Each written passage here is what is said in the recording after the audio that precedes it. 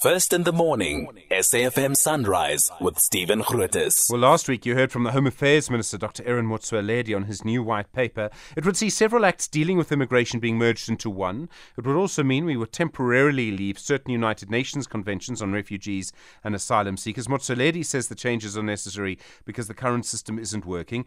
Business, of course, has consistently complained it cannot get people with certain skills into the country to run businesses and therefore create jobs. Sanelisiwe, Jantjies, there's the Social Policy Manager at Business Unity SA. Sanelisiwe, good morning. Good morning, Stephen. Thanks for having me. You've been through this white paper. You say you need more clarity. What questions are you asking about it? Business can realize the importance of safeguarding refugees and asylum seekers.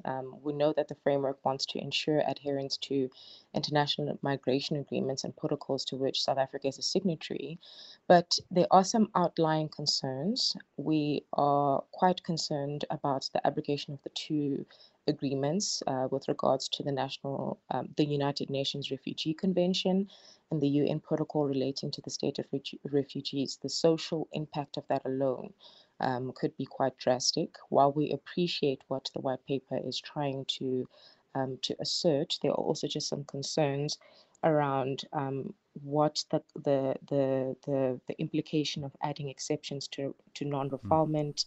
Making it hard for SA-born children of immigrants to get citizenship, making it difficult to get citizenship by naturalization. We're working with a system that is quite stressed out at the moment. So our key concerns are around the admin. How is this going to work in the longer term and in the shorter term? And how is the Department of Home Affairs going to realize all the drastic changes that are within the white paper that are proposed? The other thing is that for ages, businesses complained you can't get people with scarce skills into the country. There's some cases where, you have people running South African operations from other countries because they've been waiting for a visa for 6 months or much longer. Would this fix that? Well, the white paper doesn't necessarily speak to that. It does have elements that speak to employment contraction, but you can imagine that the ripple effect of these kind of propositions are going to affect that, because this is all part and parcel of two departments that have to work together, namely the Department of Employment and Labour and the Department of Home Affairs. And we are of the opinion that this particular paper will have severe implications when it comes to that, and will contribute to the kind of stressed out system that we're looking at right now. Were you consulted when this white paper was being drawn up? And I realize there's sort of different periods of consultation. Has your voice been heard yet at all, or is this really the first time you get to speak about it? Business's voice has not been heard at all so far, but what is encouraging is the Department of Home Affairs is coming to NEDLAC to formally table the white paper and get the constituencies' comments, as well as technical expertise and input.